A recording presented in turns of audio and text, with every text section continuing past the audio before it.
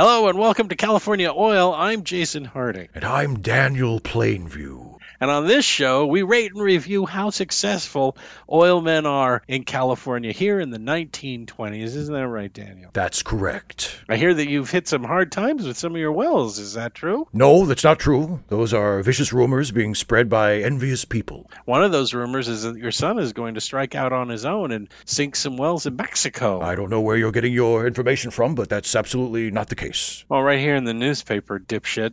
And would that newspaper be the failing Los Angeles Times? Oh, actually, no. They've just increased their subscription rate. Also, the Examiner and the Chronicle. It's all over the state. Your son's quoted as, "Ha ha, I will beat the old man at his own game." Fake news. He also revealed that he's actually not deaf. In that case, I'd like to give him a piece of my mind. I bet you would. I drink your milkshake. I drink it up. Hello, everybody, and welcome to, I almost said the other show. I don't think I'm well enough to do this, Steve. I'm going to try it again. Try it again. Give it another shot. Okay. Hello, everybody, and welcome to I Want to Do It Again. Steve, you do it. Hello, everybody, and welcome to Late Seating. I'm Steve Shives. And I'm Carbuncle Bong Bong. That's not your name, honey. It's my name now. I'm Carbuncle Bong Don't you remember your name?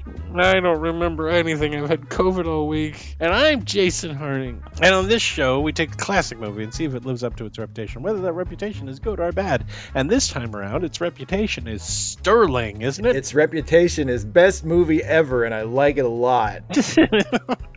What movie is the best movie ever? And Steve likes it a lot. It is, of course, the 2007 epic period drama, according to Wikipedia. Ugh. There Will Be Blood. Yay! There is, eventually. There sure is. Lots of it. Oh, boy. Oh, boy. Oh, boy, there will be blood. Hey, Steve, do you have any trivia for... I don't know why am I asking. This is like what you watch before you go to bed every night. Hey, Steve, what's the trivia you have for There Will Be Blood? I actually play it in my sleep to influence my dreams. Daniel Plainview sleep hypnosis days? I'm like tossing and turning at night going, I'm an oil man. I'm an oil man. Your need for cigarettes is a moral failing in you. A loaf of bread is not a luxury. I know. How are they working? Well, I feel bad. I'm not smoking anymore, and I've ate 5 loaves of bread. And I hate everybody. I think it's working. So yeah, here's some trivia. Dylan Frazier, who is the kid who plays HW, Daniel Plainview's son, yes, was not an actor. And in fact, I think this is his only credit to date. He was a kid who... Good for you. He was yeah, I know. Get out, get in and get out, kid. No, I mean, good for you for stealing from my segment. Oh, anyway, sorry. Yeah, he wasn't an actor, was he? I thought I would take advantage of you in your weak and sick condition. Thanks. But, why don't you just hold me on the ground, cover my mouth, and shoot me in the head? Okay. Wait, are you saying you're not really my brother? We need to talk later. It's okay. He was just a kid who Paul Thomas Anderson found in the neighborhood while they were shooting the movie. He went to school nearby where they were shooting, and he asked his mom, would you mind if your son was in the movie? I think he'd be good for it.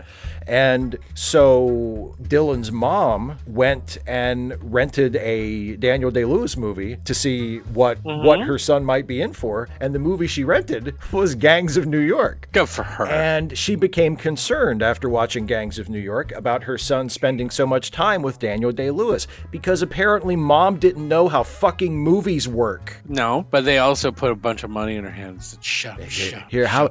Give us your son. Tell us your child. Maybe this will change your mind. Actually, do you know how creepy it is that an adult walked into a school, went, that one. That child shall be in my film. And then, knowing what we know now about Hollywood, Steve, I don't like it. I'm sure everyone was wonderful to him. Perfectly innocent. Right? Perfectly innocent. Yeah. Daniel Day-Lewis in real life is a pussycat. He's a wonderful, yeah, absolutely. I'm sure he wasn't like being Plainview to the kid like all the time and being like, Oh no, he's in character all the time. just being abusive to him between takes. But we have commentary about that, because the relationship with his son is the the only good relationship. That's true. he has. That's true. He doesn't really. It doesn't turn super dark between the two of them until the kid is grown up. Until the kid betrays him. Yeah. Yep. Anyway. Yeah. Stupid kid. Stupid kid. Why would you ever do that? Also, Paul Dano was originally cast only to play the part of Paul. And then after filming began, Paul Thomas Anderson decided, actually, let's have Paul and Eli be twin brothers. And Paul Dano, you can play Eli, the much larger role, as well. Which you would think is like, that's great news to an actor. You get a much larger role in this prestigious movie. Unfortunately, Paul Dano only had a few days to prepare before filming his first scenes as Eli, whereas Daniel Day-Lewis had been given literally years to prepare to play Daniel Plainview. Yeah. And keep that in mind when you... Suck it up, Paul Dano. Well, keep in mind when you watch that movie, Paul Dano gives that performance as Eli, having been literally handed that role at the last minute. He is so good in this movie as Eli, and he had a few days to prepare for his first scenes, and it's fantastic.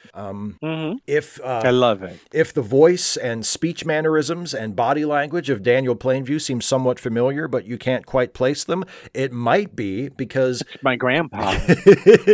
because Daniel Day-Lewis based his performance partially on John Huston. And I tried to run into the movie and hug him. Grandpa, where have you been? You're so much younger. Don't touch me. It is you, Grandpa. Also, this is one last bit of trivia. At one point during production, this movie was shooting right next to No Country for Old Men. As it was. And they were actually, I think they were testing the special effect for the fire when the oral derrick catches fire and the smoke blew over into the location where No Country were. Yeah, and they had to delay filming. But I just think it's cool. Like both of those two movies wound up not only being the most honored movies that year, but they've since become two of the great movies of the century so far. And they were shooting right next to each other. Yeah, So that's right. There you go. That's all I got. They should have combined casts. No Country for Blood. There will be no Country for Blood.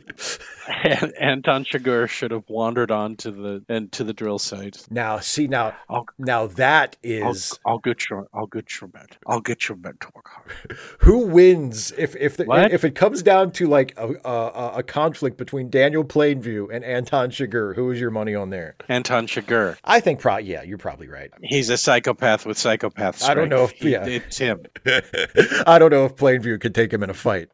Anton Chigurh is not trying to win a popularity contest. He's not trying to convince people of anything. He's just walking in with his can of condensed air and his fucking bolt gun. Exactly. Oh, what he would do is he would ask Daniel Plainview a question, and while Plainview was answering, he would just zap him in the head with the bolt gun, and that would be the end of it. That's right. Yeah. Mm-hmm. Exactly. There you go. Is that all your trivia? That's all my trivia. Yay, it's my turn for the Who Mades It. You ready? Let's do it. It is directed by Paul Thomas Anderson. You know him. He's directed other movies like Phantom Limbs. Phantom Limbs. I want to see that. So do I now. No, what was it called? Phantom Thread and Boogie Nights and The Master and what else? Magnolia. Punch Drunk Love, Magnolia. He's made some movies. The screenplay by Paul Thomas Anderson. It's him again. Look at that. Based on Oil, kind of. Based on part of Oil by Upton Sinclair. Yeah, it's based on like the first 140 pages. Produced by Joanne Cellar, Anderson movies. Also Paul Thomas Anderson, Anderson movies. And what did you know? And Daniel Lupi, Anderson movies. So he's got a little crew set up so he can make his movies, thank God. Because I don't think Hollywood's interested in making him making another one. But I mean, he still gets them done and people still see him because he's a goddamn American filmmaking genius, and we should leave him alone. Let him do his thing. Let him do his thing. Starring Daniel Day-Lewis is Daniel Plainview, and you know Daniel Day-Lewis. He was in movies like The Last of the Mohicans and My Left Foot and Gangs of New York and Lincoln and what else? Tons of other stuff. A bunch, yeah. Oh my God.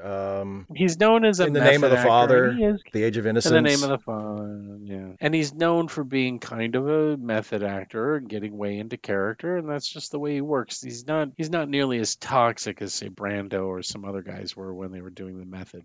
He's great. He's one of the greatest actors we have. Yeah.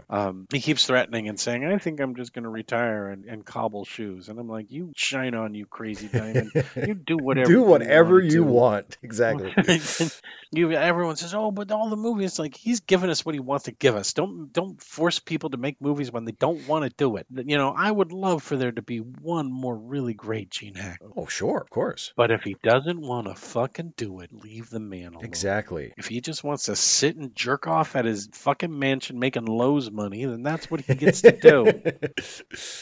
Also starring Paul Dano as Paul Sunday and Eli Sunday. And he's been in 12 Years a Slave and The Batman and a bunch of other stuff. I heard someone say that Paul doesn't exist. That there's a dumb theory out there that says Paul doesn't exist. That's just Eli pretending to be Paul. And I was like, no. He talks about Paul to his dad. It's obvious that he talks about Paul to his father. And at the end, Plainview talks about what Paul's doing. Yeah. And Eli doesn't say, haha, there is no Paul, you fool. I fooled you all. Which that would have been the time to bring it up. Paul made his money and he fucking left. Yep. Paul was the smart one. As Plainview says, Paul was the smart one. He was. What did he call him? The prophet. Yeah. He was the prophet. He was the chosen. They should have kept you in a glass jar. Kevin J. O'Connor is Henry, and you'll know him from The Mummy, and he was in G.I. Joe. He usually plays comic characters. Excuse me. Oh, no, you know what? I think I'm getting everything mixed up. No, I'm not. Yeah, you're thinking of the right guy. I'm fine. Okay. Syrian Hines. His name is Syrian. I thought it was pronounced Kieran. Isn't it? It's spelled Syrian, but I thought it was pronounced Kieran. Oh, I could be wrong. Maybe it is Kieran. I don't know. As Fletcher Hamilton, and you know him from the first time I saw him was, I think, The Cook, The Thief, The Wife, and the gross ending. Have you ever seen that movie? I've never seen it, but now I really want to. You need to see it. You need to see it. Oh boy, I was not prepared when I saw that in high school. I was like, oh boy, first date, and then it's like, oh, there's maggots.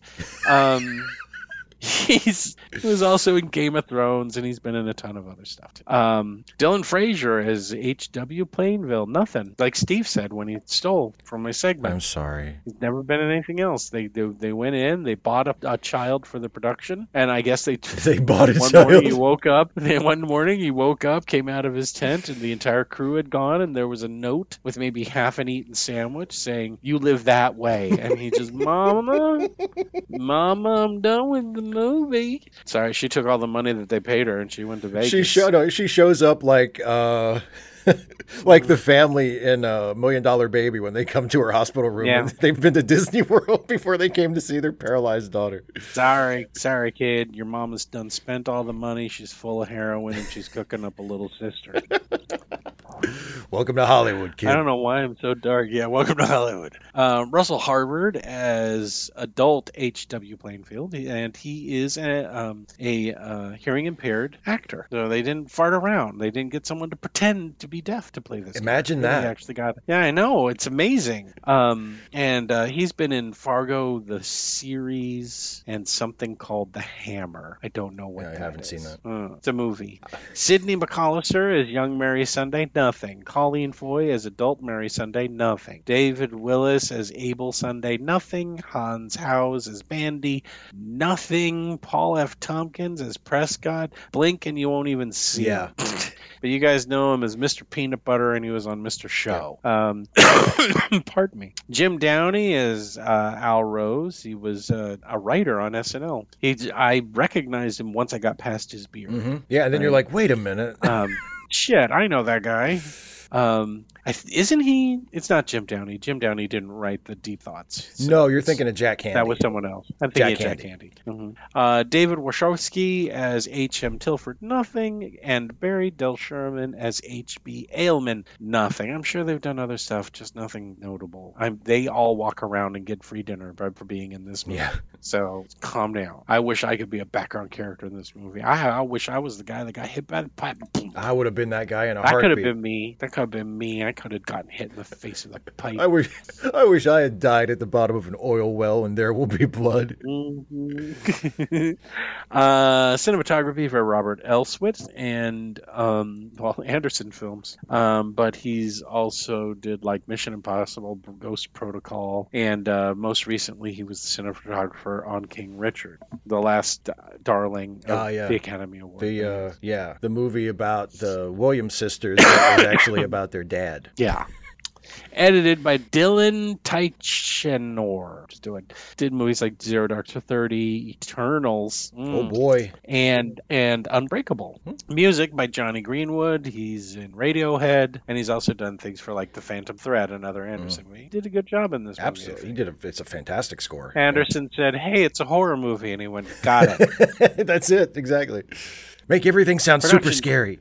Production companies: Goulardi Film Company, Scott Rudin Productions, distributed by Paramount Vantage in the United States, and Miramax Films internationally. It was released on December 26, 2007. So you opened up all your presents, you're sitting there drinking your eggnog, and, the fire's going, kids are asleep, and all the wrapping material, you're stuffed full of turkey or ham or whatever bullshit you guys shovel down your throats at Christmas time, and your wife turns to you and says, "You want to go take the kids to a movie tomorrow?" And you're like, "Yeah." And something mean inside you says, "Let's go see There Will Be Blood." Except you don't say, "Let's go see There Will Be Blood." You say, "Let's go see that Daniel Day-Lewis movie." Yeah. And your wife goes, "I like him." And you're like, "Yeah." And you're like, "Do you think it'll be okay for the kids?" And that demon stokes that fire deeper inside you, and you say, "Yeah, I think it'll be great. I think it'll be great for them." And then you make quiet yet kind of violent love to your wife on the couch with children sleeping right there, safe in the knowledge that you're going to destroy your family the next day. It'll be great. It happens. Who knows how many times? I don't know why I'm in such a bad mood, Steve, but I am. I liked this movie. Usually I'm not in this mood unless I had to watch something that I hate. I don't know, but I kind of dig it. Okay, I think it's working for you. I think you should steer into it. I think it's working for you. Whatever, my dark golem. I don't need you egging me on. The devil on your shoulder. Yes. Say more mean and nasty things. Exactly. All right, Steve. Yeah. All right. You ready to go buy a lease, get us some land? I am. You ready to go drilling for some Earl? Yeah. In the early California desert? But listen, when we buy the land, we can't give them oil prices, okay? Let's give them pheasant prices. Okay. I'm easy. You do whatever you want to do, Pop. Okay. I'm just going to stand here not being deaf for a little while. I'm going to enjoy my hearing. Okay? Let's me and you run into this. Well, let's just face it. Baby's first primer for capitalism. Exactly. There Will Be Blood, Steve. Yeah. Take it away. Oh, boy. We open on the scrub desert of New Mexico, and an opening title tells us it's 1898. And the music tells us that it's a horror movie. This is going to be some upsetting shit. And we find ourselves down in a hole with a guy, Daniel Plainview, who's there all by himself, just going to town on the side of this silver mine with a pickaxe. Sure. Just absolutely working it over. And the movie makes it look as romantic and wonderful as it really was. Yeah. It's a guy in a hole hacking away at the side with an axe. And you get the feel, and he's filthy, and his beard is grown out and completely untended, and you get the impression that he has been here for a long time doing this by himself. And he is tireless and relentless. And then we cut to him having some good times, huddled by a fire up on the nighttime. There's some thunder rolling in. Boy, he looks like he's living his best life. He's having the best time ever. Cut to him going back down, right? Right. And he's putting some dynamite in the wall. Right, because he's mining for silver, and he's found some silver, so he's gonna use the dynamite to blow the hole a little bigger. And he gets the dynamite in, and he lights the fuse, and he climbs out. But he has his bucket full of samples and tools and stuff on a pulley, so he can pull it up out of the hole, and it's a little heavy. He can't quite. Yeah, maybe get it he out. should have done that before he lit the fucking dynamite. Maybe he should have. It's a little late now. Maybe Daniel Plainview ain't exactly the smartest tool in the shed. Ooh, maybe he acts sometimes before he thinks. Yeah, there you go. And maybe this will be a part of his character throughout the film. Oh yeah.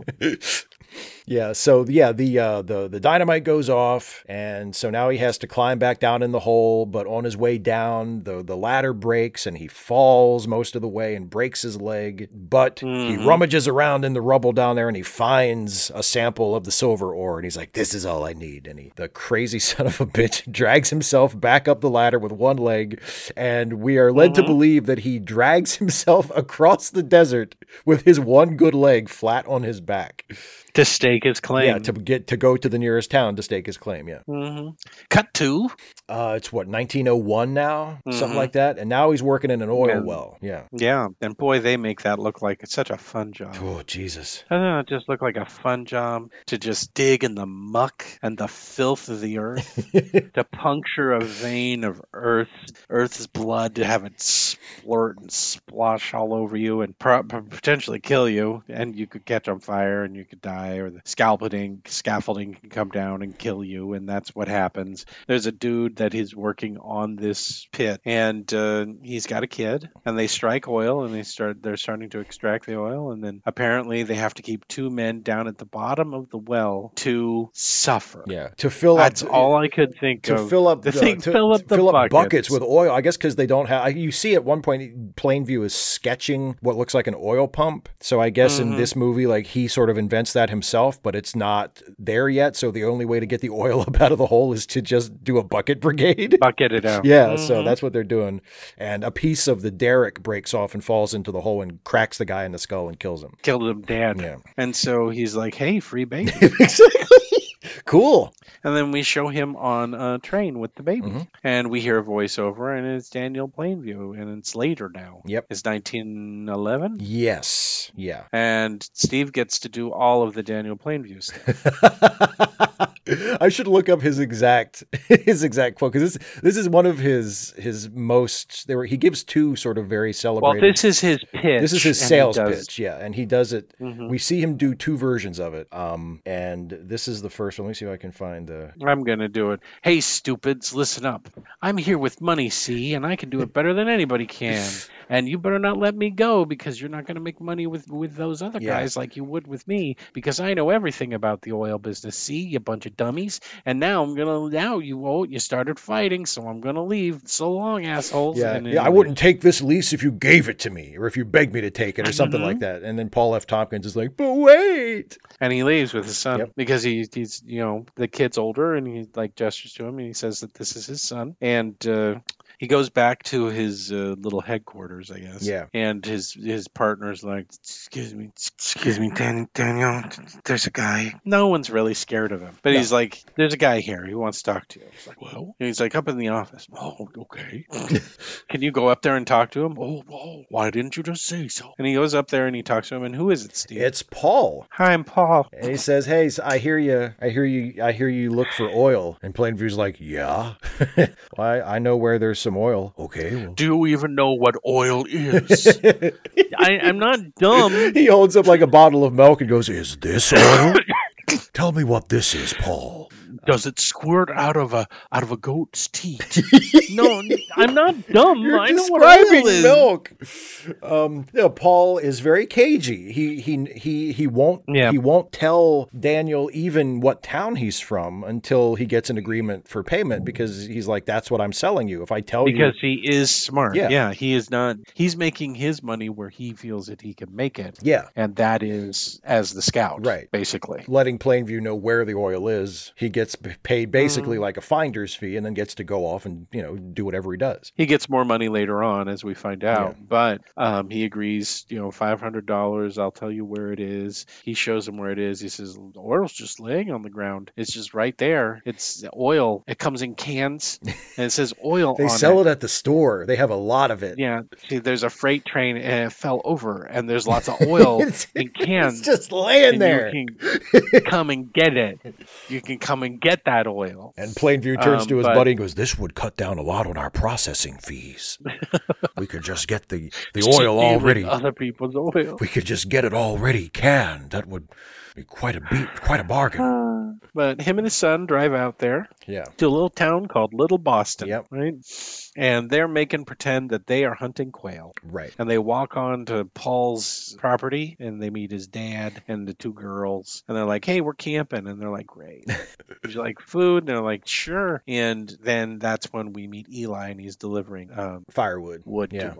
And they're like, "Okay, that's great. Now fuck off. Leave me alone." And he's like, "Okay, leave me alone. You strange man boy. You appear to have been 13 years old for the last 3 decades. Someone told me that you're 38. That's fucking impossible. That's ridiculous. Who's putting you up to this, son? How much money are they making off of you? Would you like to finish school? Why don't you go join the circus with the other freaks?" Anyway, so they go around, they shoot at a whole bunch of... They're not really shooting. They pretend to be quail hunters, yeah. And apparently there had been an earthquake, and his son finds some oil. It's bubbling crude, and Texas tea. And they're happy because they found it. Yeah. Right? And then they're like, "Okay, let's scam these rubes out of their land." That's right. So they go to dinner, and it's, Pa Sunday, Eli Sunday, Ma Sunday, and the 2 Sunday bitches. I don't know their names. Is one of them Mary? Mary probably? Is one of the sisters, yeah. Yeah. And he's like, "Give me your land." No, he says he wants to lease it, right? Right. And he says because him and his son love hunting, and his son has respiratory problems, and, being outdoors and the dry air is good for him. Yeah. Yeah. So the old man is about to sell, and then Eli jumps in and he's like, "What about giving us a lot more money because we have all this oil?" Yeah. What about the oil? And that's kind of, and he wants, how much does he want for it? He wants 5,000. Well, he asks for 5,000, but he also wants, he wants 5,000. And it turns out that Eli also has a church, by the way, and he wants $5,000. And there's this great exchange where Plainview says, $5,000, what for? And Eli says, "For my church." And Plainview just kind of looks at him for a second and then smiles and goes, "That's good." So they come to an agreement, right? Yeah. And out of spite, through this entire movie, he never pays them. No. He never pays Eli. No. What he does do is he goes back into town and he buys every plot of land all the way around all the way around Eli's property. And then and at that point he said, "Oh, what about the whatchamacallits? The bandies. The bandies." And he said, "Oh, they want you to come up there." And he's like, "Yeah, sure, I'm going to do that bullshit." And he just forgets about him, right? Yeah. And now we go into, he's bringing in people to set up the first well that they're gonna try to pull oil out of. And Eli just shows up and says, "Oh, I'm gonna bless the well tomorrow." Yeah. And you should say this when you introduce. "Everyone, please pay heed and cast your eyes downward as our Lord God Eli graces us with his presence to bless the well so that he can make all the money." I mean, so that we can make the money. And Plainview didn't just pick a poker right out of the stove and put it right through his eye, which I may have done because Jesus, what a prick. Dude. Yeah. Well, no, he does something better, which is Plainview. He plays along. He says, "Well, that sounds great, Eli. Let's do that." That sounds wonderful. And then the next day, he completely ignores Eli and brings little Mary. Oh, he does want something better. Yeah, he brings little Mary up And he introduces Mary using some of the same language that Eli suggested he used to introduce him. He calls her a proud daughter of these hills, and that's what Eli wanted. Call me a proud son of these hills. And then Plainview himself gives the blessing, and then goes up or sends HW up the stairs to actually start the well going. So, yeah. And then they all have a nice spread. And earlier, HW told Plainview that the old man Sunday beats his daughters if they don't pray. Yeah. And she's running around playing, and he grabs her, and she looks as uncomfortable as hell. And one of the things he says is, "No more beatings from here on out. Yeah. I promise you, no more beatings. Isn't that right, man under my thumb?" Yeah, the old man is sitting like right there, just not saying a word, just like, I guess I can't beat my own kid anymore. And so they start that up, and then a murderer comes to town, and it's Robert Mitchum, and now I've gotten the movies mixed up. But for whatever reason, I want Robert Mitchum to suddenly show up in town as a preacher man and kill.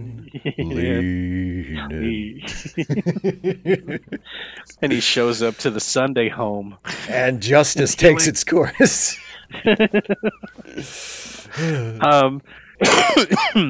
Because Plainview is a character along those lines. He is very similar, yeah.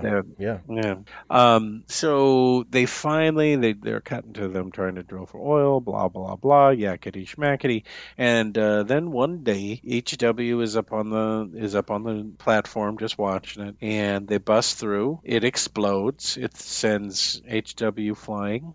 To his credit, Plainview first goes for his son. Oh yes, and grabs his son, gets him safely over to the cafeteria, and then goes back to manage the well, which is now caught on fire. Yeah. And he, knocks down the supports for the derrick, and he's sitting there staring at it. His partner looks upset, and he says, "Why are you upset? We've just proven there's a whole ocean. There's an ocean of oil under our feet. Under our feet." Then they roll in some dynamite and blow it up so that it stops burning all of their stuff.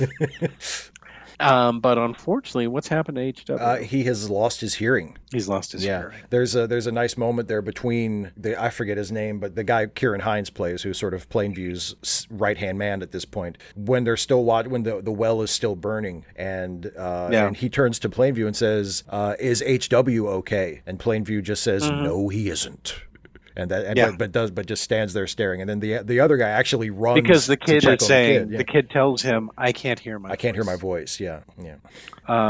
So after that's done, I'm trying to remember how this works. He gets a visit from a family member. From Henry. His brother from another mother. His long-lost brother, who just so happened to show up right after he proved the well. And he said, "Yeah, I saw it in the newspaper, and I was in New Mexico, and I came here. And we share the same dad, but have different moms. And, oh, by the way, here's the letter that I got, and here's some other stuff." And Daniel's like, "Okay. Yeah, I guess you're my brother. Right? Cool. Welcome to the show." Well, but HW has a problem with that. HW has his suspicions from the beginning, doesn't he? Yeah, he does. Yeah, we see him going through Henry's stuff and looking at a book, looks like a diary that he finds in Henry's bag. And then it's not too long after that HW sets the shack on fire. Yeah. So HW's going away. Yeah. Plainview sends him to. He mentioned something about San Francisco. I don't know if that's where he they send him. He asked his partner to find a school either in Los Angeles or San Francisco. Yeah. And they do, and he puts him on a train. He says, "I'll be right back," and he leaves. And then Daddy went out for some cigarettes and never came back. And the kid's upset, but he's got to go. Yeah. Now we're going to review the movie a little bit. There are a lot of people who think that what Daniel says at the end of this movie is true, that he only had his son around so that he could have a sweet smiling face whenever he went around trying to get leases. I'm going to tell you this right now, that is not true. I agree. That is not true at all. He obviously cares deeply for HW. Yes. But he's also driven by business. Exactly. And so he cannot have the distraction of HW while he's trying to do the things that he needs to do in town. And there are a lot of people who have just written him off and said, oh, no, he never cared about HW at all. And that is not the case. It's more complicated than that. So now that HW is gone, he just has his brother. Yeah. Right. And they're doing things like they're trying to figure out a way so that he can get to the, what's the name of the family that didn't, The that Bandies. he now needs? The Bandies. The Bandies. He needs the lease land from the Bandies, not to drill, but to run his pipeline. Right, yeah. Because he has a nice little meeting with Standard Oil that goes something like this. You can sell us, and you can sell us all your stuff, and you can make millions of dollars. And then that way, you can spend more time with your son. And Plainview goes, don't tell me how to raise my son, or I'll slit your throat. And then he leaves. He says, one night I'm going to come into your house, and I'm going to slit your throat. And the guy is just like, what? What did I say, sir? I didn't say anything. I said it would be nice. And the other guys are like, shut up. Just don't. Just play dead. He'll tire himself out. Mm-hmm. But him and Henry do some surveying to see where they can move so that they can pipe all of that oil to Union Pacific, and then they don't have to pay for transportation costs or anything. It's more money in the pockets for Plainview, right, and for his team. And they go to the beach. And then Henry's stupid.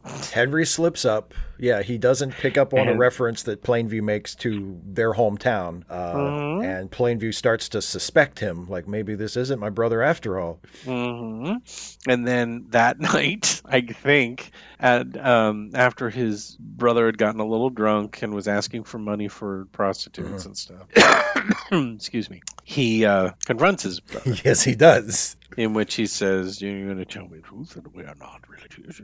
And his brother says, no, I knew the guy who claimed to be your brother, and he had the letter, and he had the diary, and then he died of tuberculosis. TB, yeah. Oh, yeah, and your dad's, because he told him, but everything else is the truth, and I'm just trying to be your friend. I'll just go. And Daniel goes, yeah, you'll leave with this bullet in your head.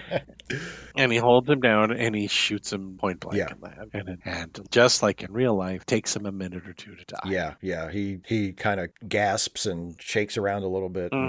Yep. And then he uses a pickaxe to dig a hole, and then he dumps his body in the hole and covers it up, and then he just goes to sleep. And the next morning, who's there, Steve? It's Old Man Bandy. Well, it's about time. Oh, boy, he's a bunch of fun, isn't he? Oh, boy. He doesn't look like a crazy man. Not at all, but he has a proposition for Daniel. He says, look, I know you've been wanting to lease my land, so here's what we'll do. All right. You need to come to church and get baptized. Oh, that's not going to fucking happen. Oh, well, okay. Well, how about I give you $3,000? No, you're going to come to church and get baptized, and $9,000. No, you're going to come to church and get baptized, and if you don't, $250,000. You're going to come to church and get baptized, and how about this? $250,000. I fuck you now and give you a reach around. Make it the reach around and 300,000, and we can. No, he tells him. Plainview does offer him larger and larger amounts of money, and Old Man Bandy says, "Look, come to the church, get baptized. You can lease my land, and also, I won't tell anybody about your sins." And dun, dun, dun. Plainview's like, oh, you mean the sin of drilling? And then Bandy hands Plainview his own gun. And he's like, no, I'm talking about this motherfucker. That's right. I'm talking about the dude you murdered last night. Ran that down. Yeah. So Plainview's like, Henry, you got a deal. And then we get this scene, don't we, Steve? Oh, my God, what a scene.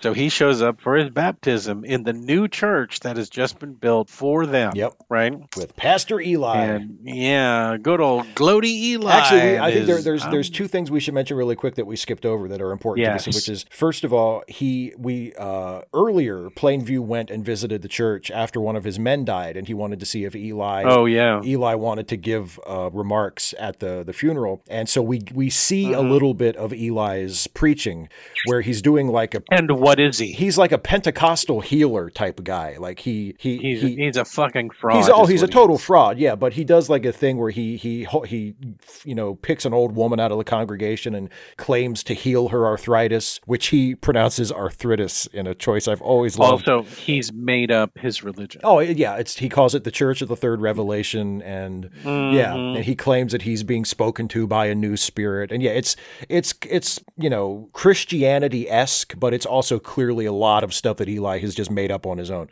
And so he does his big song and dance where he casts out a demon, and then a little while later, after HW has been injured and sent away, Eli shows up. Oh yeah. Eli shows up when they're planning the pipeline, and just walks right up bold as brass to Daniel and says, "Where's my $5,000?" And Plainview beats the shit out of him and says, "I thought you were a healer. Why didn't you heal my son?" You know?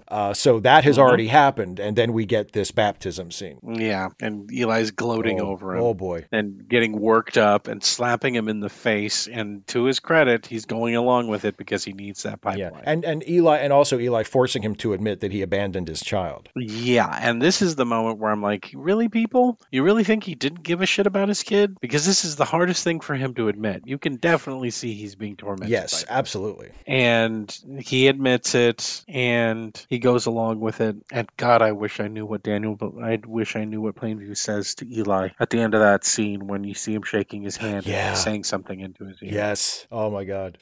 Well, and also there's another tender moment too, because people who think that like Plainview doesn't have feelings, after the baptism is over and he's back in the church, like sitting down in the pews again, little Mary comes up behind him and gives him a hug from behind, and he responds very tenderly and just kind of pats her hand and goes, "My Mary," or something like that. So I mean, he clearly has and this is a man who admitted. Yeah. Go ahead. Well, he clearly has a paternal relationship with her too. Yeah. But he admitted to Henry that he has a competitive streak and he doesn't want to see anyone succeed, and he really doesn't like people. Yeah. He says he hates most people. He doesn't. Yeah. He hates most people, which is probably the reason why he killed Henry, because he figured he finally had someone that he could speak openly with. Yeah. And now that Henry knows all of his secrets and he's not a blood relative, it's okay to kill him. Pretty much, yeah. And so that's what happens. He sends for his son. His son comes back. He seems genuinely happy to see him, that he's returned. And they go to the hotel. He orders himself a nice big steak for him and his son. And who's sitting there? It's the guys from Standard Oil who told him how to run his family. And he rubs that in their face. Who looks the fool now? And he's drunk during this.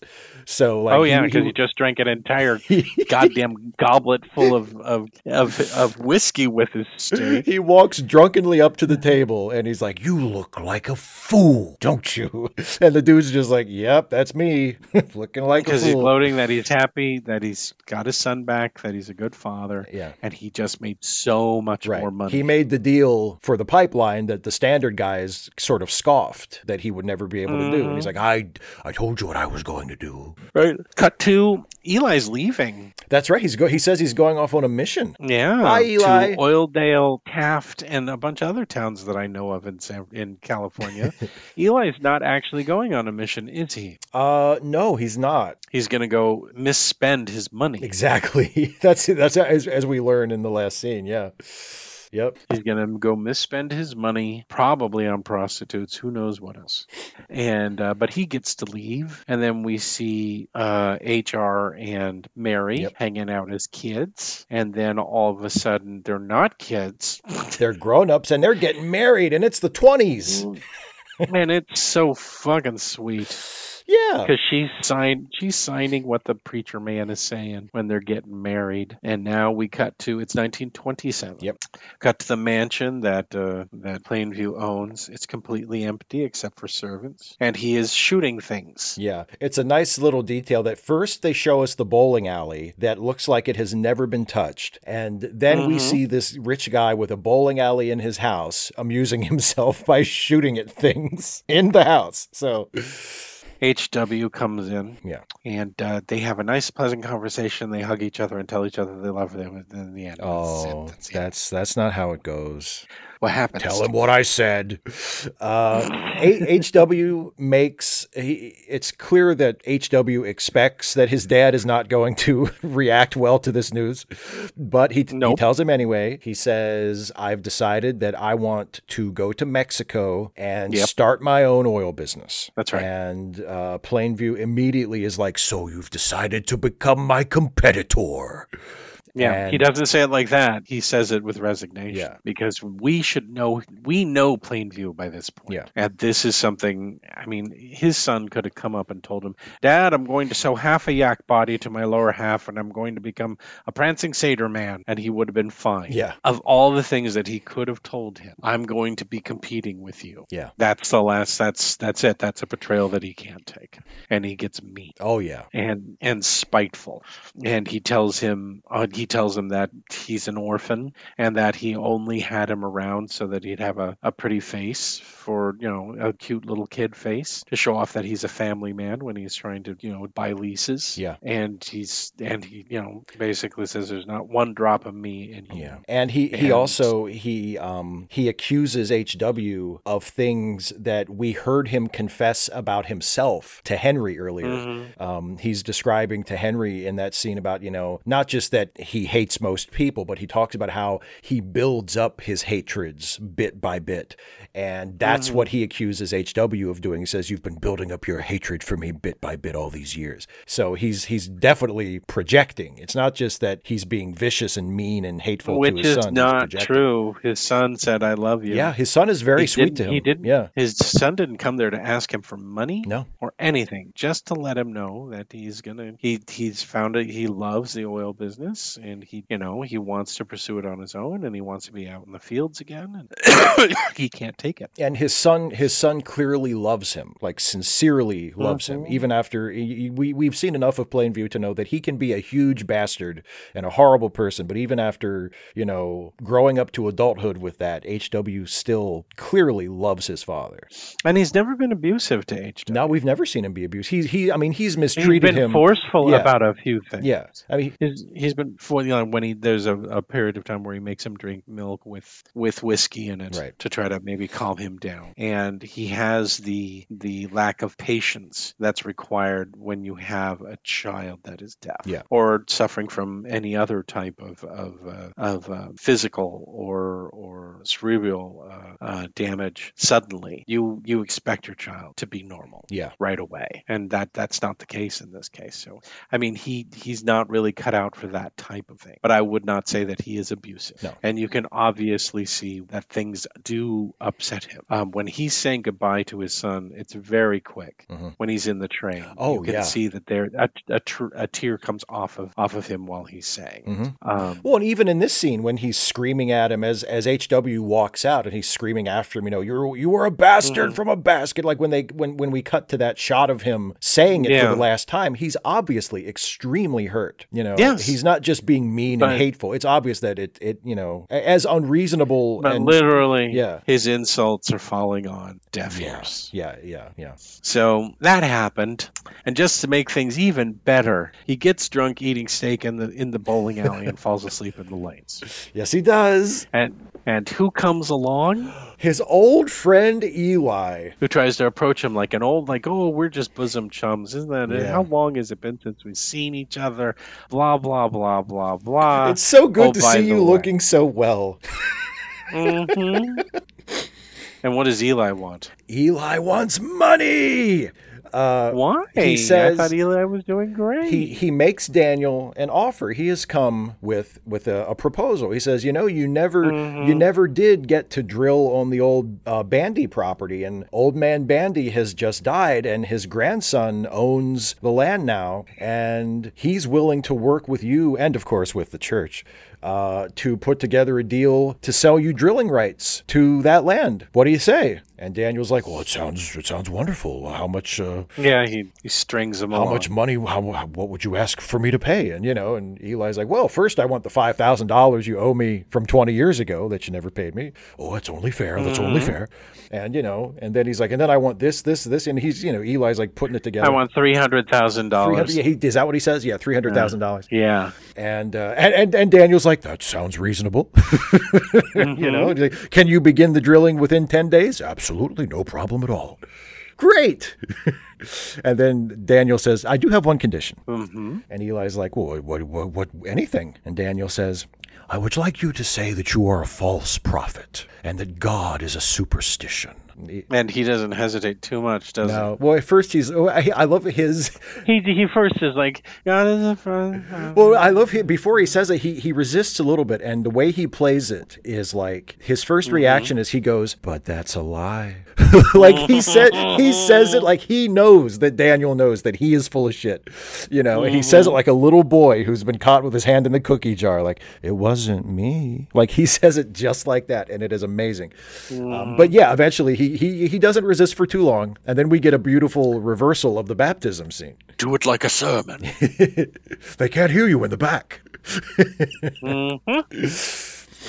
And he finally just shouts it and screams it. And what does Daniel tell him? He says, those areas have been drilled. And he's like, what? And he's like, no. He says, look, and then Daniel explains to him how this works. He says, well, you know, I bought all the land around the Bandy Tract, so I was drilling and pumping oil out from all four sides of it, which means any oil that was under that land, I've already got it. So you have nothing to sell me. And he still doesn't understand, so he has to explain it to him like a child. Can you use some kind of food-based analogy? Sure. You have a bowl of soup. Okay. And I have a bowl of soup. And I've constructed some sort of flying spoon apparatus that can fly anywhere it goes. And it flies down and it gets your soup by every spoonful and brings it back to me for me to eat it. I have slurped your soup. Yes. That's how it goes. You can use almost any metaphor. You know, this is true. While I was watching this movie last night, I was actually drinking a milkshake. No, you was. I swear to God, I was. Oh, good for you. You're looking forward to it. You're like, okay, milkshake, come on. You and me. Time for me. 3 hours from now. Time for me to drink you, milkshake. This upsets Eli a bit, doesn't it? It does. Yeah, it does. And Daniel's like, fuck you. I've been waiting 20 years for this. And I've just had a really bad day. He throws him out onto the lanes. He starts making fun of him, making fun of his sermons, shouting at him that he is the third revelation. Yeah. And starts and geez, Eli is like, we're friends. We're family. He starts throwing the bowling pins at him, and then eventually Eli takes the wrong turn and he gets clocked in the back of the head with one of the bowling pins. Whoops. Goes down out cold. And what does Daniel Plainview do? He says, well, I hit him once. I might as well hit him 2 more times. And he caves in his skull with a bowling pin. That's right, and then sits down. Servant comes downstairs and goes, oh boy. He comes downstairs and says, sir, right? Yep. No, what does he call him? Mr. Daniel? Mr. Daniel. And what does he say, Stu? I'm finished. And then the movie's over. Cue the music. End of movie. Yay! So, Steve, Yes. you don't have to. It's okay. It's all right. You've had a goofy smile on your face this entire review. Say, Steve. Yeah?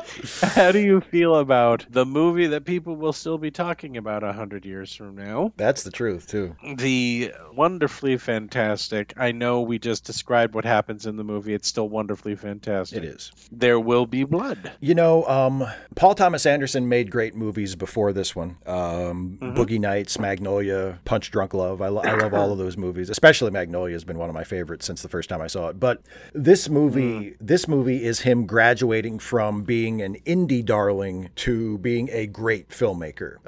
There's a scope and a confidence and a seriousness here that isn't quite there to this degree in his earlier work. As brilliant as that earlier work is, it's evident from the very first frame of this movie when we get that shot of the wilderness and then Johnny Greenwood's score just reaches out and grabs us and says, watch this.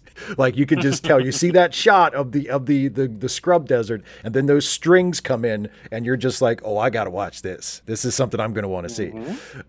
It's not so much a departure from Anderson's earlier work as it is an evolution of it. His scripts have always been very character driven and he's always been an actor's director. And with this movie, he grounds it in a fascinating character played by a brilliant actor who's giving maybe the best performance of his career. So it's the perfect union of filmmaker, actor, and character that allows everybody to show off and play to their strengths.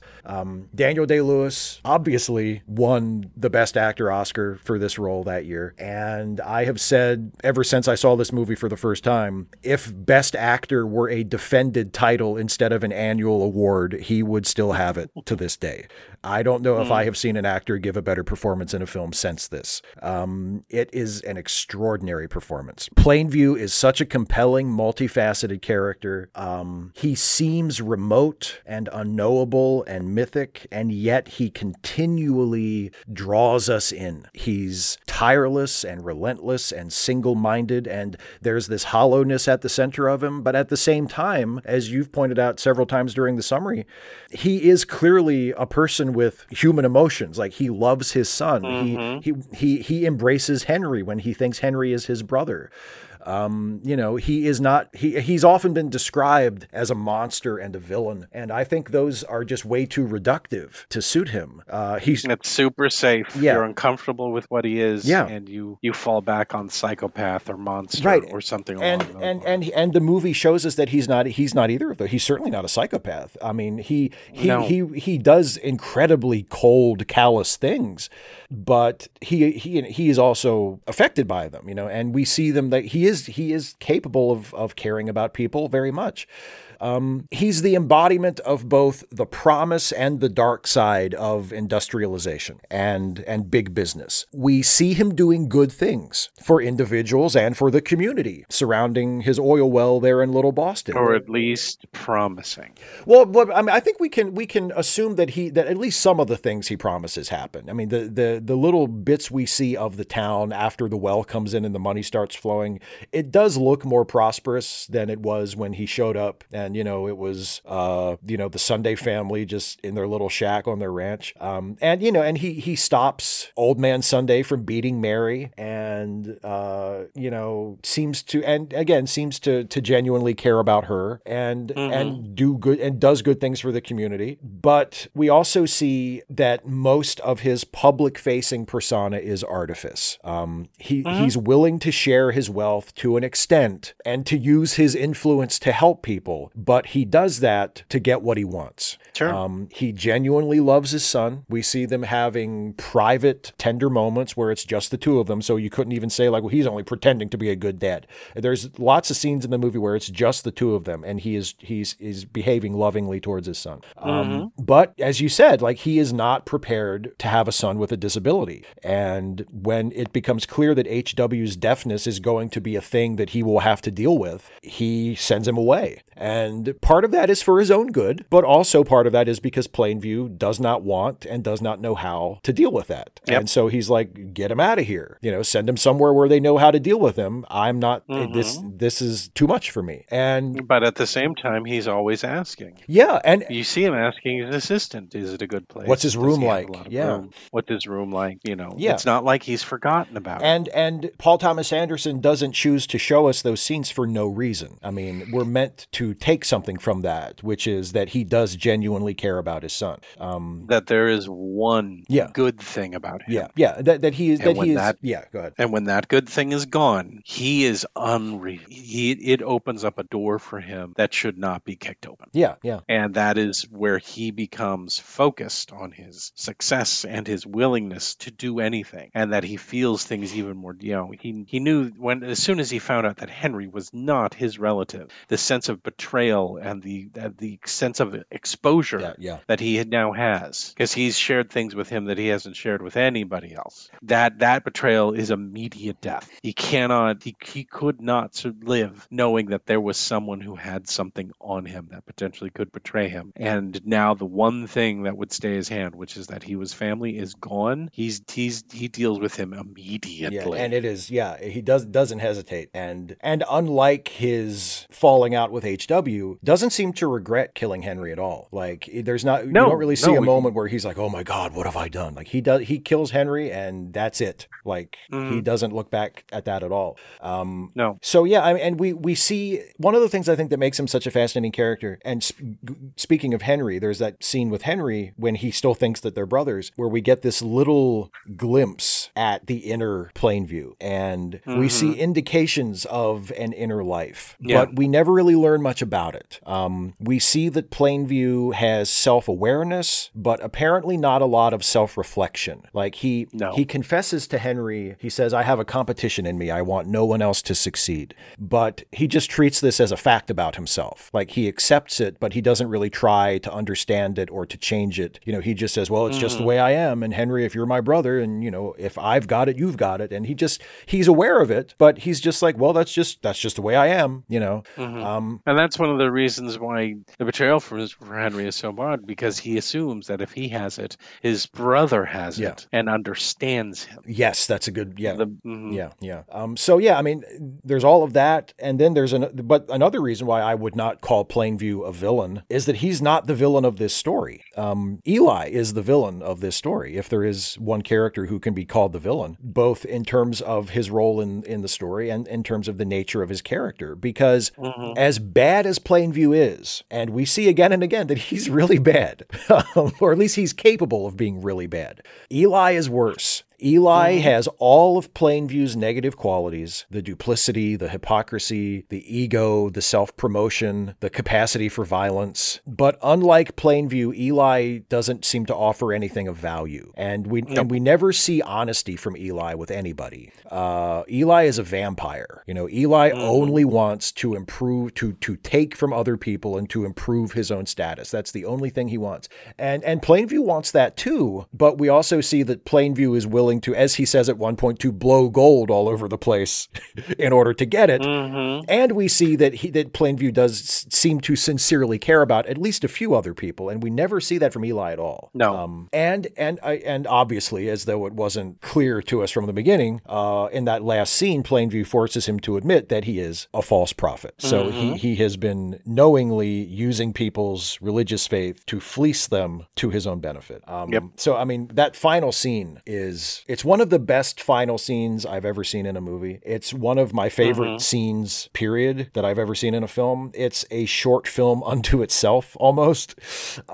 It's dramatic. It's theatrical. It gives both Daniel Day-Lewis and Paul Dano a chance to just absolutely go for it. It's so funny. In a way that surprised me the first time I watched it, because it's obvious that some really heavy shit is going down between these two characters. It's obvious that this is the showdown between these two guys that the entire movie has been building to. And there's a lot of really heavy, really emotional stuff, but it's also so goddamn funny. The bit where Plainview snaps and throws Eli around and he's chasing him and making fun of him. And there's that bit that's like a fucking Warner Brothers cartoon where Eli is behind the back of the bowling alley and he's bouncing up and down like a whack-a-mole. He goes down out of sight on one side and Daniel throws a bowling pin at him and Eli pops up on the other side and Eli throws a bowling pin at him, and then he ducks down again and comes back up. It's like a cartoon. And then in a split second it turns and it's not a cartoon anymore. And he catches up to him and he cracks him with that bowling pin, and then he takes a second, thinks about it, and then murders him. And it's like, oh shit, it was just Goofy like 2 seconds ago. And now he's dead. Like, Plainview killed him. So it's an amazing scene. It's an extraordinary scene.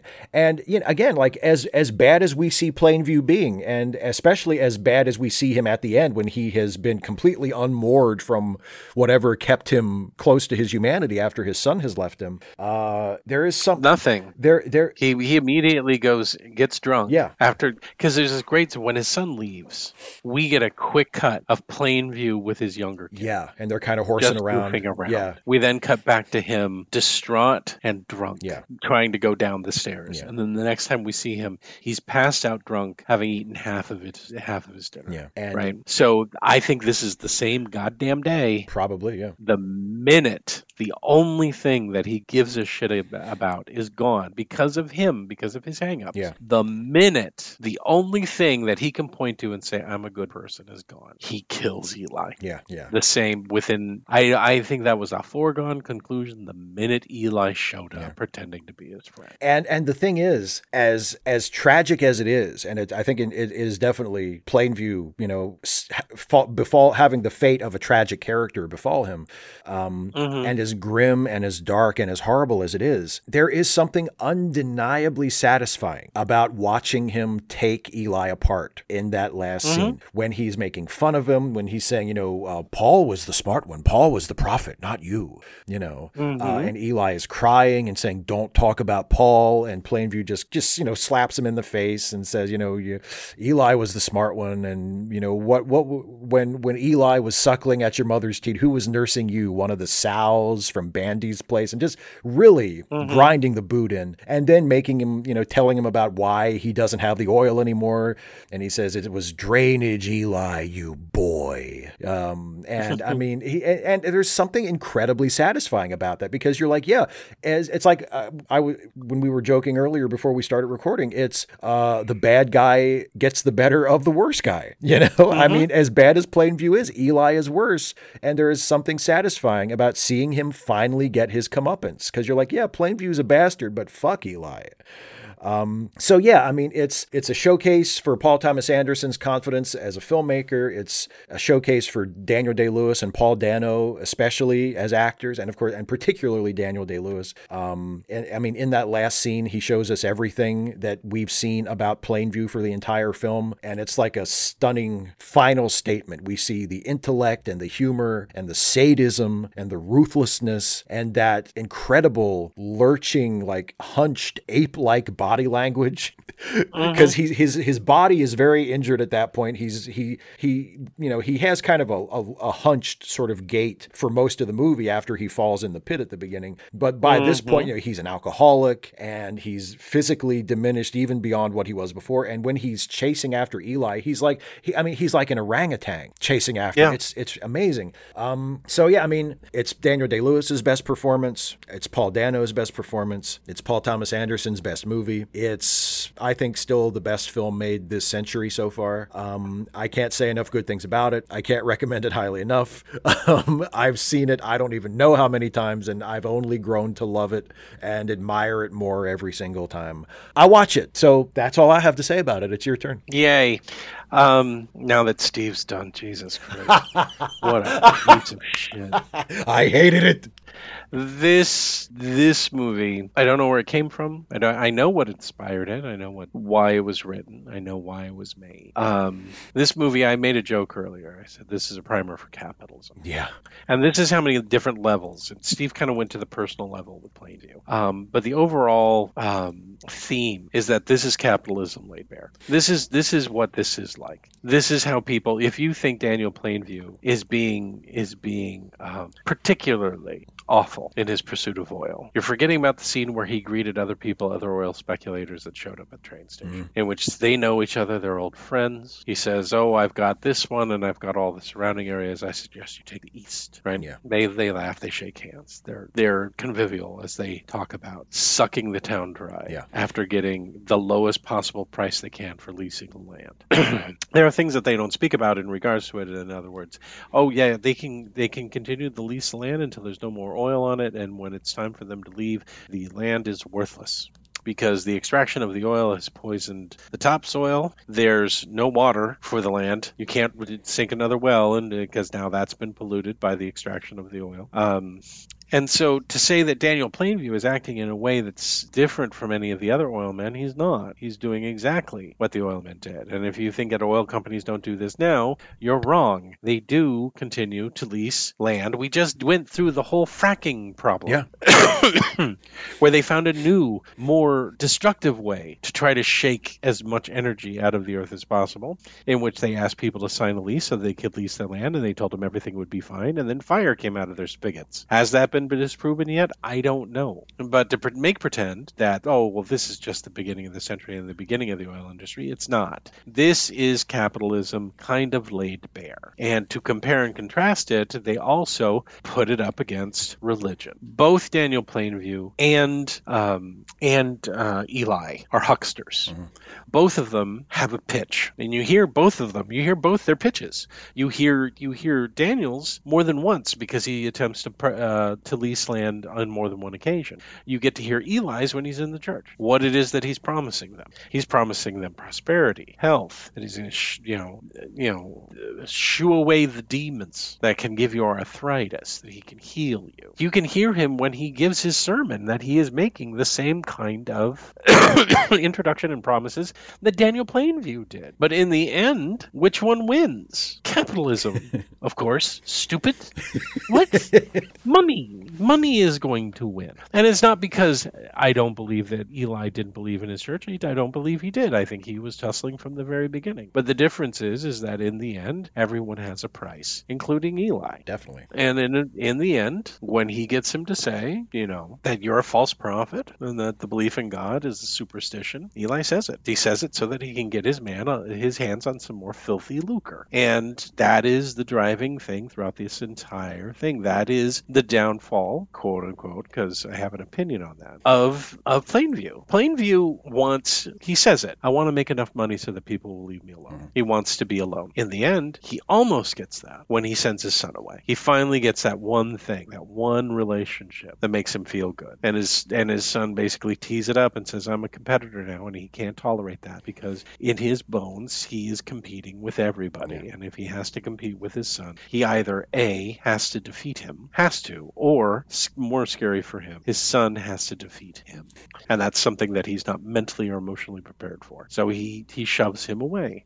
That last scene in the movie where he is finally confronting Eli, that is him unmasked. He doesn't behave that way at any other point in the movie. He is always trying to maintain his mask, even when he is being tormented by Eli during the baptism scene. Mm-hmm. He maintains his composure because, after all it's said and done, what is the word that he says? Pipeline. Yeah. That's all he's interested in. Doesn't give a shit about any of the other stuff. He allows it. He's doing what he absolutely has to in order to win. And it works. He becomes rich. But as soon as his son's gone, as soon as the one part of him that's decent is gone, when he no longer has that, he no longer is the true Daniel Plainview comes out. We saw it briefly once, coincidentally, when his son was gone. When his son was gone, what happens? He kills a man. Mm-hmm. He kills a man and covers it up and goes through the baptism and does all of this heinous bullshit. He's pushed to the very edge, and then he sends for his son back. And when his son comes back, he holds him and he says, this is good. Yeah. This is good. Because you see him with that kid when no one else is looking at him. And it's not like he's been using the kid. He is getting something out from that kid, and that is the idea that he has someone who will love him no matter what. Yeah. So long as he doesn't have to compete with him, and so long as he doesn't have to view him in a different way than he always has. He makes a brief mention at the end that he had been away for a little while, but he also knows that his son has been trying to draw plans to create his own business prior to him visiting, and you can kind of see that that's been eating at him. Mm-hmm. So what's great about the movie? The movie is a metaphor. The movie is a metaphor in regards to capitalism in the United States as it squares up against religion. It is a deep character study of one man in particular, Daniel Plainview, who I think I know very well. I know everything that I would need to know about him because that's, I think, all he has to offer. I don't think there is much more deeper down. He's driven by specific things that he feels he needs in order to be happy. Guess what? He gets those things and he's never happy. A lot of people have said the last line in this movie, I'm finished, has multiple meanings, and I believe that is true, but I also think that if he's saying that he's done, that is a lie. He is not finished. Everyone says, oh, it means he's finished, that he's going to go to jail. He's a fucking rich oil magnate in the early part of this country. He's not seeing day one. I doubt anyone ever finds out that stupid little Eli Sunday was killed on his property. Yep.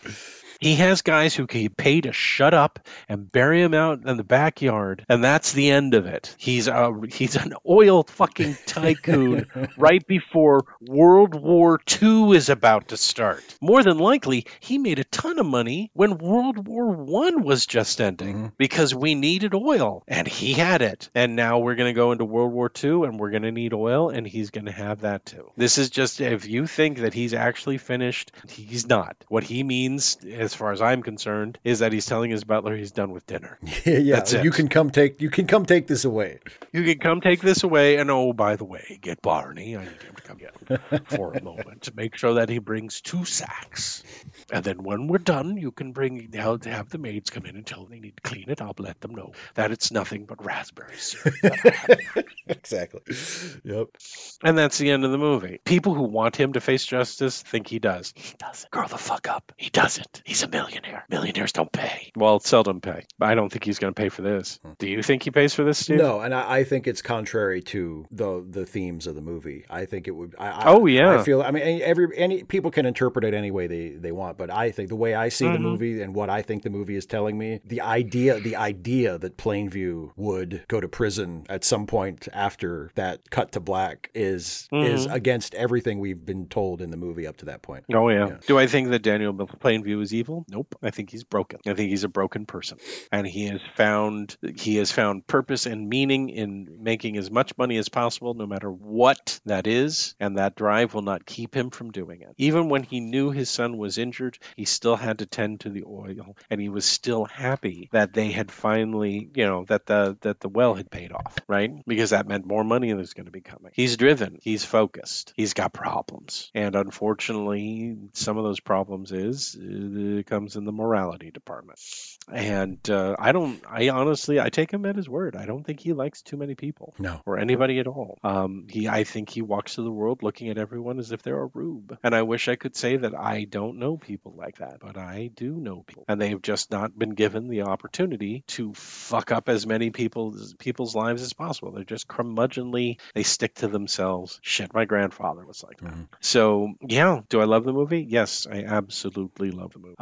And I think that it will be around for a long time, and not just for the milkshake line, which we skillfully avoided. Yeah. But it is arguably the most famous thing from the movie, other than Daniel Day-Lewis's unforgettable performance for this that is in this movie. I mean, I'm sorry, other actors, but he kind of outshines everybody else in the movie because he's playing a multi-layered character with a lot of fucked up internal shit going on. And you know what? He's in almost every scene in the movie, with I think the exception of a couple of things. I think that's it. Just 1 or 2 short things. Yeah. One brief scene where HW and Mary, these little kids, are doing something together, and then another one. I don't know. There's the scene where Eli beats up his dad at dinner. That's right. The scene where after being beat up by Plainview, he goes home, calls his father a stupid, silly man, and then beats him up. The funniest thing about that is that if he had just shut up and made a deal with Plainview, if his father had made that deal with Plainview, they'd have the money. Yeah. Plainview is not giving him the money on purpose because he's just a little worm of a dude. Exactly. Nothing against Paul Dano. I'm sure you're great. Yes, you perpetually look like you're 13 years old, but boy, you got a punchable face in this movie, dude. You really do.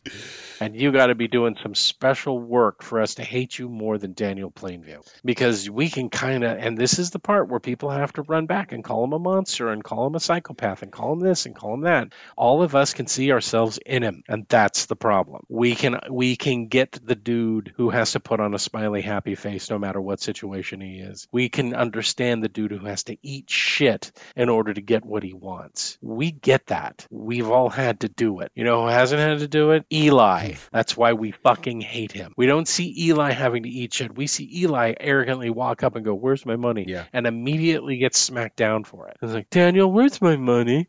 What kind of fucking moron does that? He deserved to get slapped, and a lot. Yeah. But because some people may identify with Daniel Plainview and see aspects of themselves in him, the immediate reaction is, no, he's a scary murderer guy, so we better call him a psychopath or a crazy person. He's a capitalist. And if you live in the United States, so are you. Sorry. But if you live here and you got a job and you put some money aside in a bank, you're a capitalist too. And this is like one of the first really good movies that says, is that a good thing? Is it a good thing that this is a thing in the United States? So that's it. I'm saying yes. Awesome. Steve, awesome. Absolutely. Okay, good. Now not recommend something. Hurry up, my voice is going. And I'm getting I'm getting meaner and angrier. I just accused everyone all of our fans of being capitalists. If you don't consider yourself a capitalist, that's fine. You can self-identify yourself. Don't listen to me. I'm stupid and I'm old and I got COVID. You're plain viewing. I'm plain view. That's exactly right. I'm plain viewing. It was tough to find a movie to not recommend for this, because usually what I do is I go through, either the director or some of the stars and look for maybe shittier movies in their filmography. And there really isn't much to pick from as far as that. The people who made this movie, for the most part, have done nothing but quality work in their careers. They've all done Anderson films. Yeah. I mean, what are you going to do? Yeah, exactly. So what I did was I looked for other movies that have some kind of relationship to the oil industry. And after some digging on IMDb and a little bit of research, I found this movie from 2015 starring Nicholas. The remake of King Kong? Yes! How did you know? No, it's from 2015. It stars Nicolas Cage. There's your first clue that it's a bad movie. And it's called The Runner. And never even heard of it. I hadn't heard of it either, but I watched it this morning because it's streaming for free on Freevee, and I just wanted to make sure. That it was as bad as it looked before I not recommended it. And it's as bad as it looked. It's a fictional political movie, but it takes place in the aftermath of the real life BP oil spill in 2010. Mm-hmm. And Nicolas Cage plays a member of Congress, a Louisiana congressman who is goody. Yeah, you can whip out that accent. Boy, and that's a big part of why it's a bad movie. If you want to hear Nicolas Cage doing a half-ass Louisiana accent for 90 minutes, this is it. And so he's a member of Congress, and it's right after the oil spill, and he's like a crusading politician, and he's trying to help out the workers who are doing the cleanup and trying to help the fishermen whose livelihoods have been destroyed. And it turns out he gets caught in a sex scandal. He's been cheating on his wife with the wife of one of the fishermen, and somebody's got a tape, and now he has to resign. Oh no. But after he resigns, he gets a job. He starts like a nonprofit, and he still tries to help the fishermen and everything. And it's kind of like House of Cards if nothing interesting happened. Like you can sort of see even just like visually the way it's shot and the way the camera work and everything. House of Cards for old people. It's very House of Cards, even down to like the lead character doing like a cartoonish Southern accent. You know what I mean? It's like it's very House of Cardsy, except that it's not nearly as broad and soapy and preposterous as House of Cards was. And I mean, it's got a great cast. It's Nicolas Cage, Connie Nielsen, Sarah Paulson, Peter Fonda as Nicolas Cage's dad. It's a great cast. Okay. It's a great cast, but I mean, the thing is, it's just so fucking dull. Like you would think if I told you, hey, it's a movie where Nicolas Cage plays a Southern politician who gets driven from office in a sex scandal, and everybody's from Louisiana, you might think that sounds interesting. Nope, it's not. It's not. It's so deathly dull. So yeah, that's my not recommendation. An incredibly boring, pedestrian, why even bother political quote unquote thriller about the aftermath of an oil spill, The Runner. I do not recommend it. Yay, as you guys know, I like to not recommend a movie from the same year as the movie that we just reviewed, and it's 19 something. No, it's 2007. 2007. And I figured may as well not recommend the worst of the worst. The movie that I'm not going to recommend is Epic Movie. Oh, God. So I don't remember the guys' names. Something in Seltzer. I don't know if they work anymore. I hope they fucking don't. They made a whole bunch of parody movies, and this one was called Epic Movie. And how did they write it? They basically sat down and watched the previews or the trailers for movies that were coming out that year, and then tried to come up with some kind of joke around it and cram it into the film. It was literally the haha, the thing from the thing movie, except over and over and over and over again. And they made like 19 of them before they were finally shot dead in the streets by moviegoers who just couldn't take it anymore. It's called Epic Movie. Don't bother. I don't know what the plot is. It's probably something along these lines. Harry Potter must go and find I don't care if it wasn't out yet, find the Infinity Gauntlet, but he teams up with the Chipmunks from the Chipmunks movie and Kung Fu Panda, and they beat up the Hulk, who turns into a lady, who was popular in 2007. I don't Paris know. Hilton. Britney Spears, who's shaved her head and is running around with a golf club beating up people and something and so forth. And these guys should have been stopped. But 11-year-olds exist. And so, of course, they went and saw the fucking movie until I think someone had to have drugged them and just moved them to a third world country. Just disappeared them. Mm-hmm. I mean, and then they made Captain Alex. And I know, you know what? Captain Alex is still a better fucking movie than Epic Movie. Have you seen Captain Alex? I haven't seen Captain Alex. What happened? Who killed Captain Alex? You haven't seen that? I haven't, no. I think it's from Uganda. I haven't seen that. You need to look it up. Okay. You need to look it up. It has the most exasperated narrator, just shouting narration through the entire thing. It is so good. I will have to check that out. They made it for like $50. That's not a joke. Like it was great. It just fills you with, boy, you know what? They couldn't do any of this right, but they're having a fucking ball doing it. They wanted to make an action adventure movie, and they did it. So now I'm saying, go see Who Killed Captain Alex? Go see that instead of Epic Movie or any of the other quote unquote movies that these guys made. They literally had to put movie in the title. Yeah. Because no one would believe them. And some of these movies are only 80 minutes long. Well, and the worst part about all of those movies is that for as almost universally hated as they were at the time, they have become kind of influential because that style of humor where you don't write a joke, you just make a reference to something has become just infuriatingly common Lower Decks? I mean, yeah, it's like don't. I'm just kidding. I don't watch that fucking show. But I have watched it, and you're exactly right.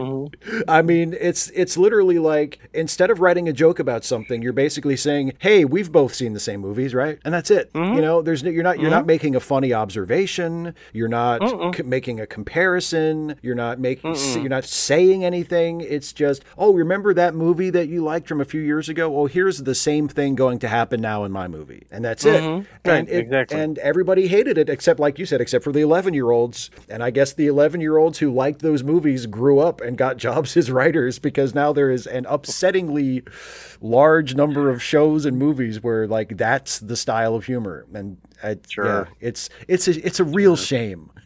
You keep talking, Steve. You're not. There's no way you can delay the inevitable. I'm sorry. I know what it's time for. What is it time for, Steve? I would say it's probably just about. I want you to say it. I am a false prophet. God is a superstition. Not that part. Not that part, Eli. I want you to say, it's now time for me to make a terrible choice. Pretend that these are your parishioners. It is now time for me to make a terrible choice. That's right, Eli. As you all know, just do it as plain view. Just do it as plain view for the rest of the show. I'm a podcast man. And in order to keep the podcast fresh, we want to make sure that the next movie, I can't do it, I'll go crazy. As you guys know, now it's time where we're going to pick the next movie we're going to review. It's a random choice. I have picked 3 movies, and Steve has to choose A, B, or C in order to pick it.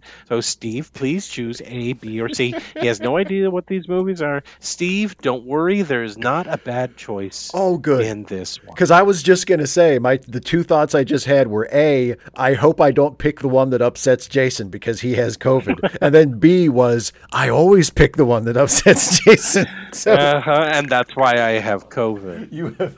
I don't know how that's related. You wouldn't think they're connected, but somehow they are. I am going to choose B. You said there wasn't a bad one. There isn't a bad one. Okay. I just had to yawn. Okay. I'm crashing and burning, dude. Okay. What do you want? I'm sorry. We had to do an ensign slug before this. Yes, we did. You're lucky I even have a voice.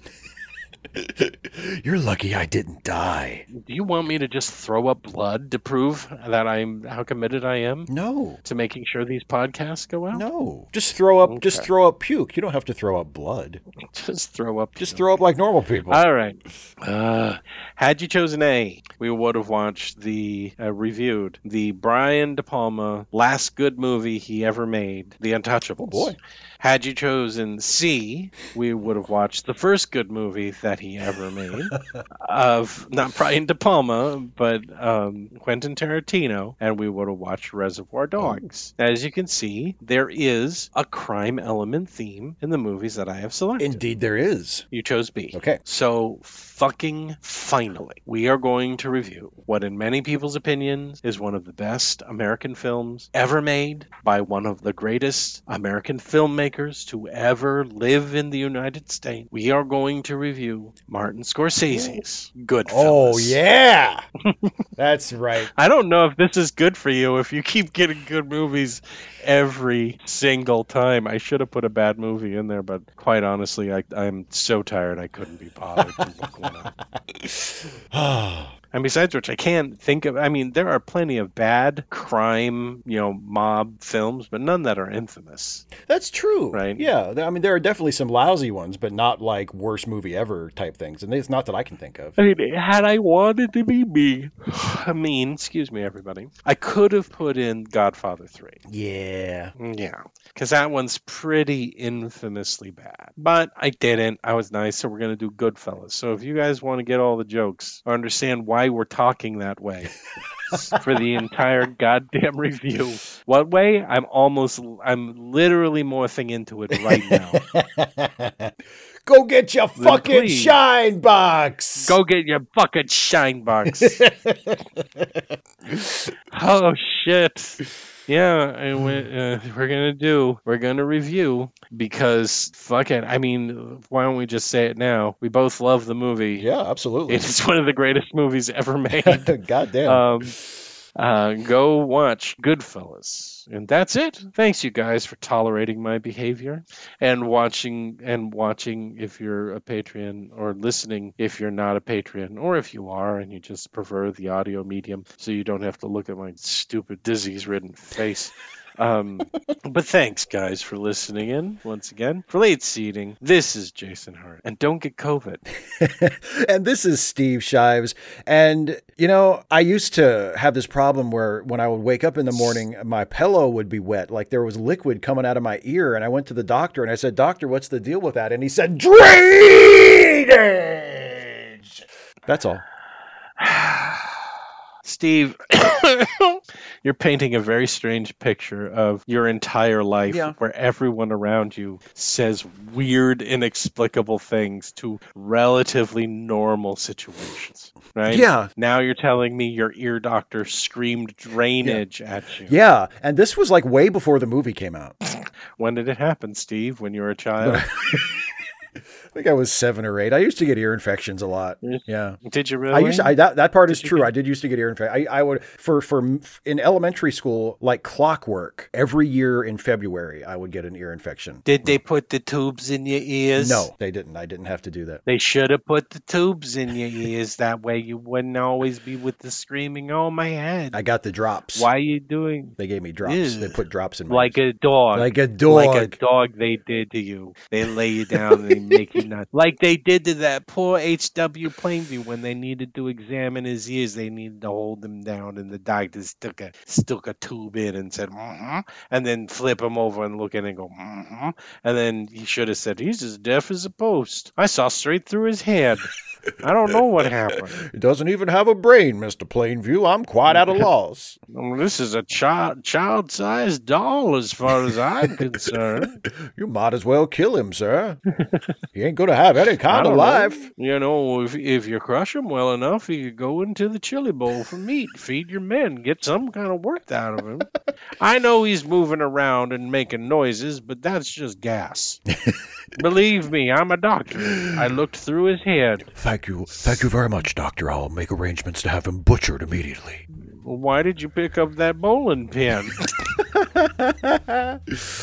And then after he finishes eating the bowl of chili made from his son's meat, he goes, I'm finished. He dabs at his mouth with a napkin. Okay, I need to know now, Steve. How many times do you say I'm finished when you finish something? Shockingly few. Maybe you should adopt it. I'm finished. To make you feel a little less alone. There are many lines that I've quoted ad nauseum from it. I'm finished isn't one of them. Drainage is one. Oh, and I love, do you understand? That's more to the point, Eli. Do you understand? Basically, he talks the way you wish you could talk to him. Yeah, I wish I could just walk up to a random person and go, I drink your water. I drink it up every day. And they're just like, okay, I just look, tell me what Wendy's combo meal you want, please. Please tell us, please. Just keep the line moving. Please tell us what you want. God help him if you ever had to return something. I'm a plain man. I say plain things. I try not to fancy up my word, especially when it comes to order food from a fast food restaurant. And I think that when I say no pickles, that is something fairly easy to comprehend. Wouldn't you agree? Can you take my face off the fry plate? Like, no. He's like holding his hand in the fry grease the entire time. Not yet. Not until you've learned your lesson. I'm losing sensation as it goes up my arm. Well, that's to be expected. Oh, what a horrible, horrible man. But that lives inside all of us. But so entertaining. Mm-hmm. All right. Bye, everybody. Bye, everybody.